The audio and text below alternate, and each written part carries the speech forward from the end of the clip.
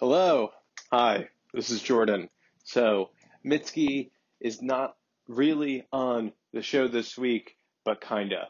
This is a rebroadcast of the first version of this podcast that I did 8 years ago in 2014. It was on the second episode of this show, and then no other episodes came out.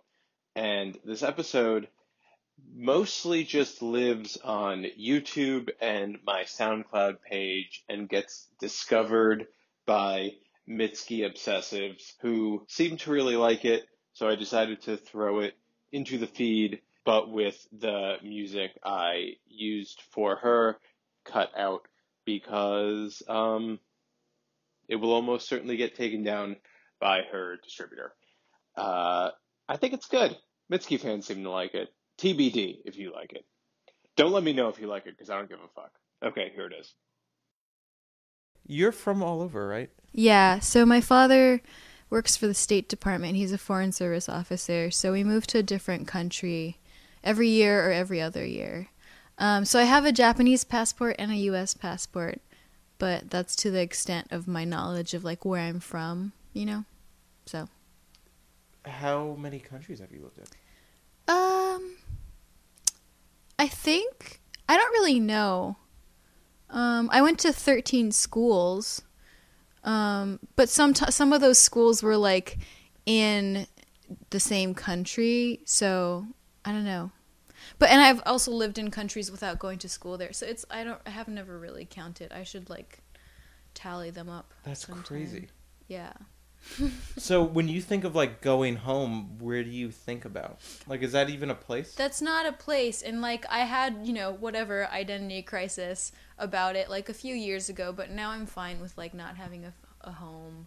It's just like, I don't know. It's convenient for my lifestyle right now because I'm on tour all the time, and like having some place to miss can be really inconvenient. But I think, like, for holidays, I just go wherever my parents are at the moment, or just go to my friend's house or whatever. Man, that's crazy. My bedroom at my mom's house is the room my crib was in. That's amazing. I kind of love that. I really, like, even though I say, like, it's okay to not have a home, I still, like, have fantasies about, like, oh, wow, it would have been so nice if I, like, knew a place since I was born, Yeah, I can't even fathom not having that. Wait, where are you from? I'm from Orange County, New York. It's like an hour outside the city. Mm-hmm. I've been on an airplane 3 times. Really? Yeah. Wow. So, like, your carbon footprint is really great. Yeah, I guess. I also don't know how to drive, so... Oh, I actually know I've taken public transit everywhere. Yeah, I know how to drive, but I don't have a license, which is really... Actually, I should get a license because I'm going to be on tour, and I've always had other people drive for me, but I should actually have a license for that. Does not having, a stable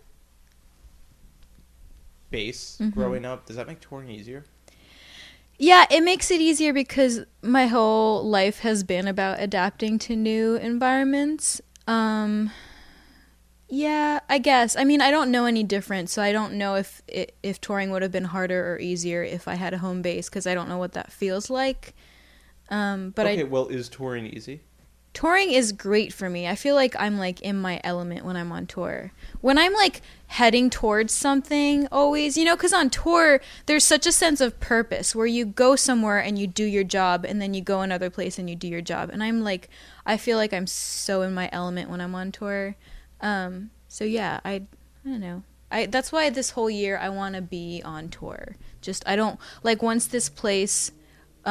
this apartment that we're in right now, which is mine, once the lease is up, I'm just not going to renew the lease and not have a place and just like be on the road. Who books your tours? Well, I did up until now. All my tours so far have been either booked by me or like the people I'm on tour with. But I just recently got a booking agent because it got to a point where like I can't handle it anymore. Yeah, it's also people want to see you play now. Yeah. Oh, yeah, fuck those people. These horrible people that want to see you play music and pay $10 to do so. Yeah. So, Who's your booking agent? right now, it's two people, Max and Jackie. I've never actually met them, but they're part of some booking agency.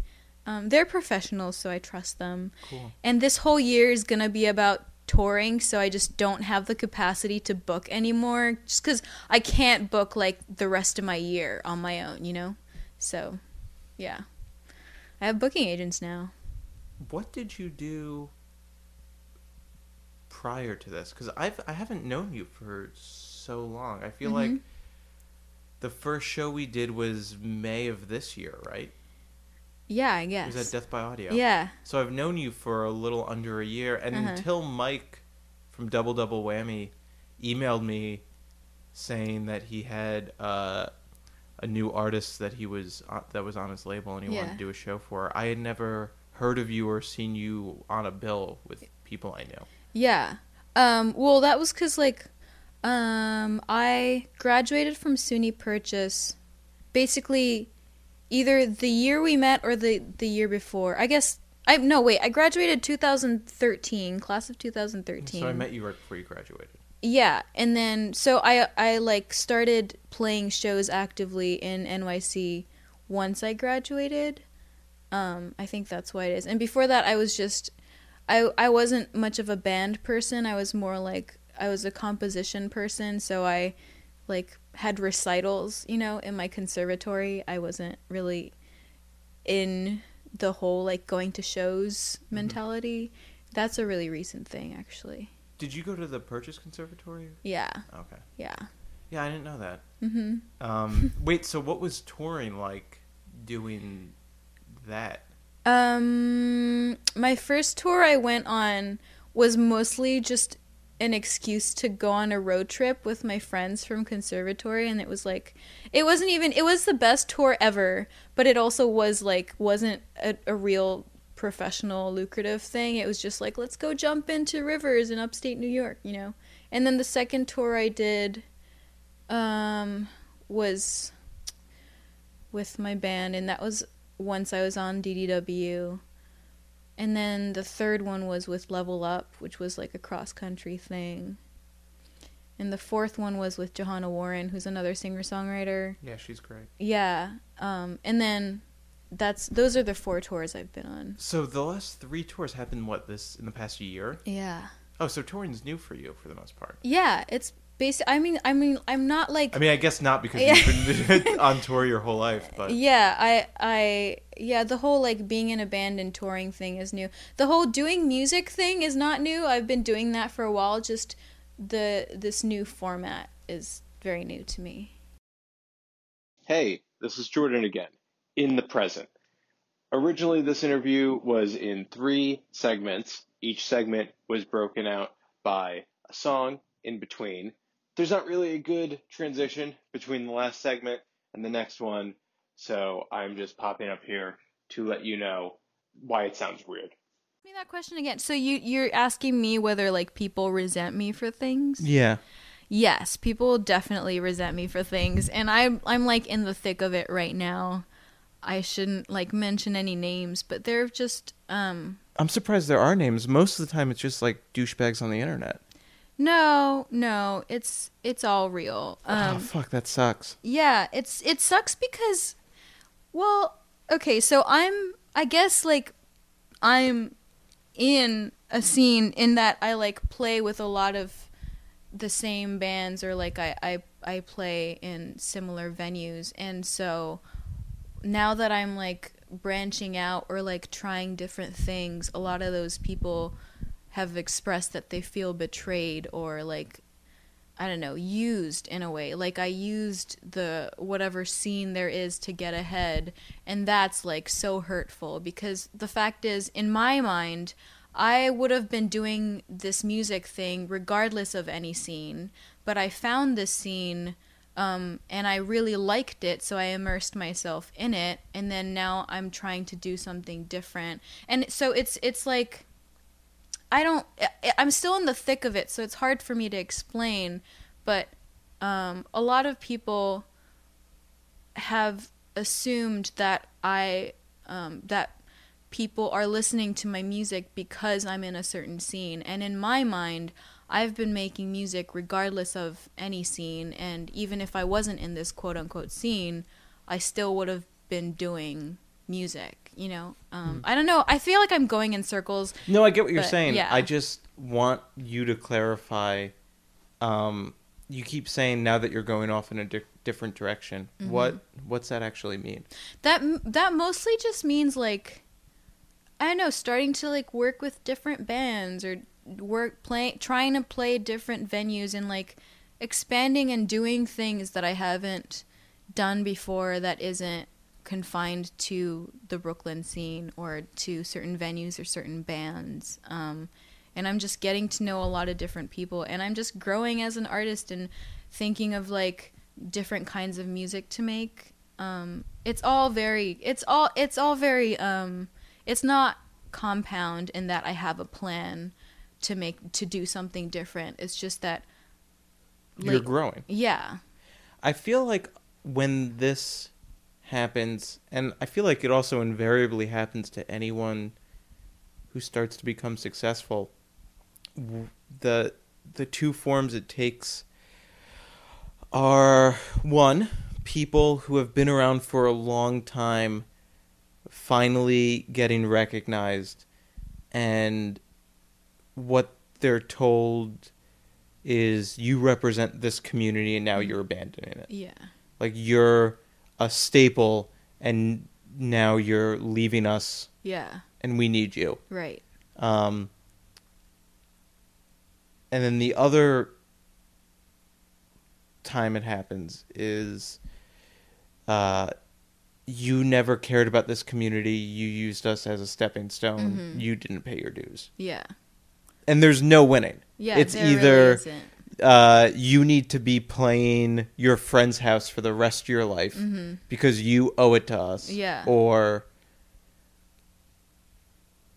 like I don't know what people think you should have done instead. It's yeah, like and that, it's that like, sense of entitlement. That it was Barry Gordy gonna like show up to your dorm room and right. give you a record contract. Yeah. Barry Gordy being for some reason the only music like record executive I could possibly think of. But yeah, that's exactly it, and it's a lot of people have like turned around and made it seem like I've gone corporate greed, and that's insane because I'm still not making any money, and I've actively been turning down all these different offers, even though it would be nice to have money, just because I don't align with whatever you know, those companies or whatever those projects stood for. So I've actually been like fighting off opportunities to make money. So being told that like I'm abandoning the scene for money is like so enraging to me, because I wish, but I'm like, I'm not, and I can't, you know, and I see other people in my scene like having their music in commercials, and I'm like, that's great for them, and I never take it upon myself to like condemn them for that, because every musician is on their own path. It's just I don't want to have my music in commercials. So it's bewildering to think that other musicians or other people in the scene would condemn me for doing what I feel is right for my career, and I'm not even like doing any of the things that they're accusing me of, you know. So it's just it's all high school. It's all just like words flying around that aren't true. I feel like I'm getting way too deep into Yeah, let's talk about something else. I'm trying to think. I have something I want to talk to you about that might enrage you more. Okay. And I feel like maybe we should talk about something happier, but there's a chance that this might go nowhere, and if it does, I'll just like edit it out.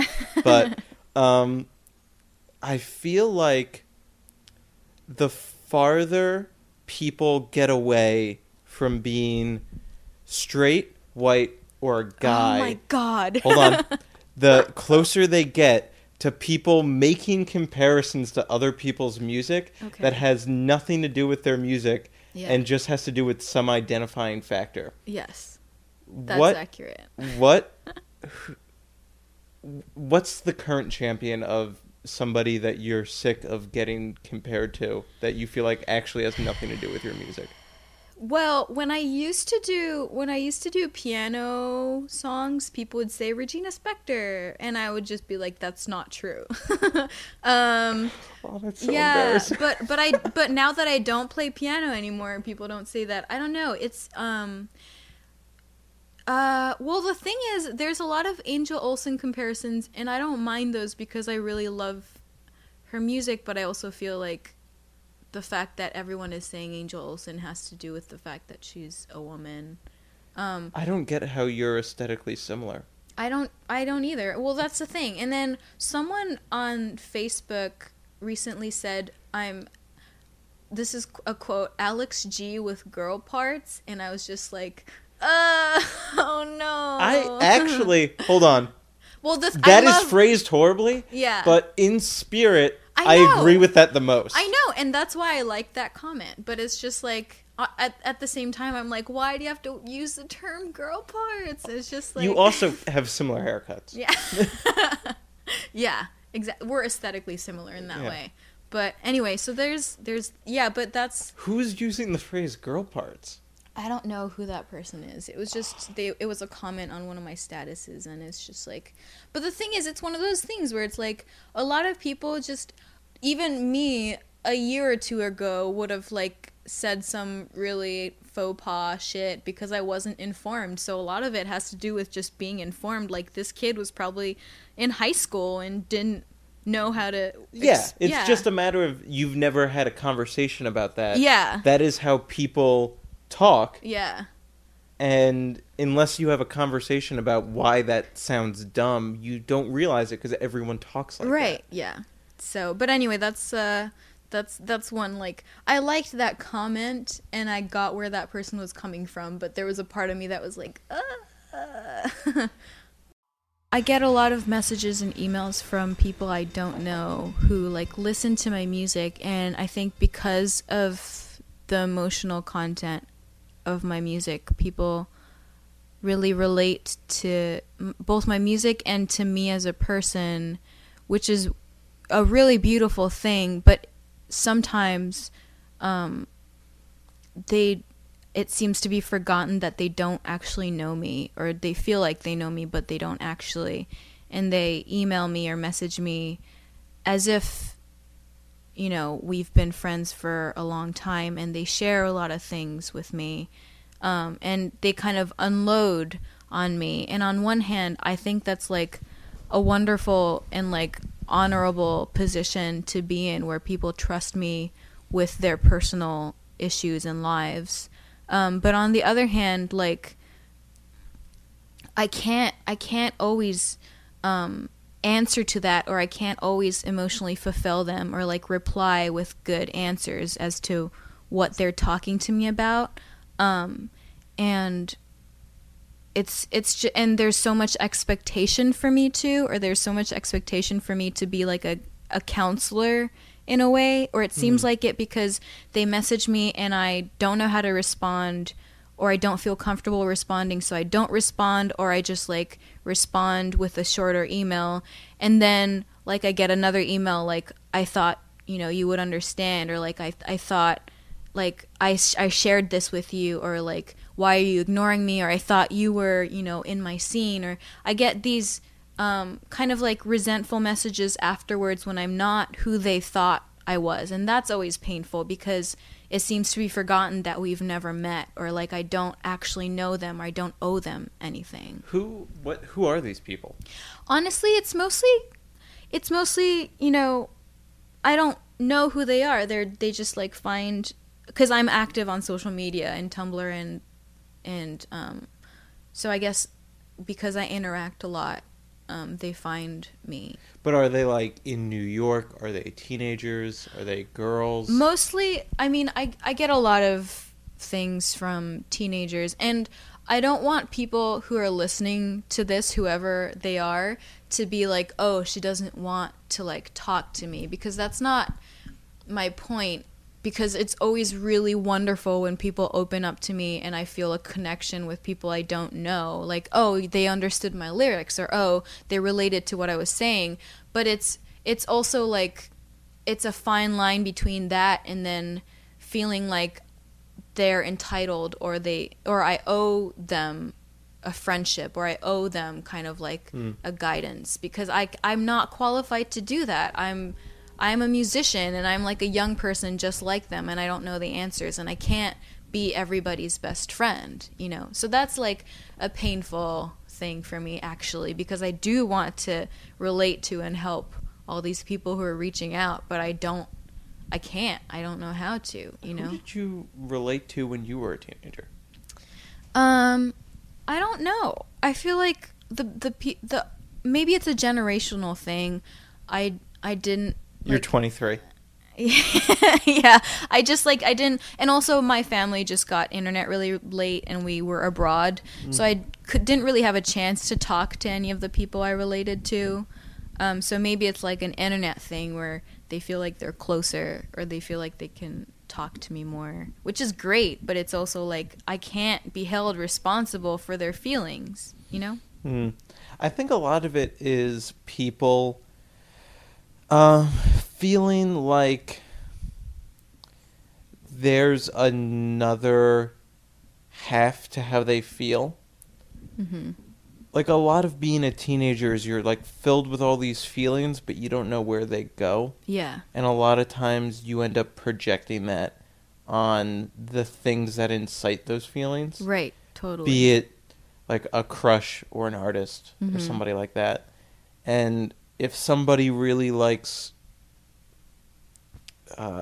Fiona Apple, they can't like Tumblr message her. Yeah, right. But yeah, so that's it's I don't know what the answer is, because I really do want to connect with people in that way, because I know what it feels like, and I know it like makes all the difference when there's just even one person out there who says like I'm sorry, or just like I know how that feels. But I have a really complex life to live as well, and I'm really fucked up too. So it's like you can't hand me your life and expect me to do something with it. Yeah, I also can't imagine anyone who could have benefited from me giving them advice when I was 23.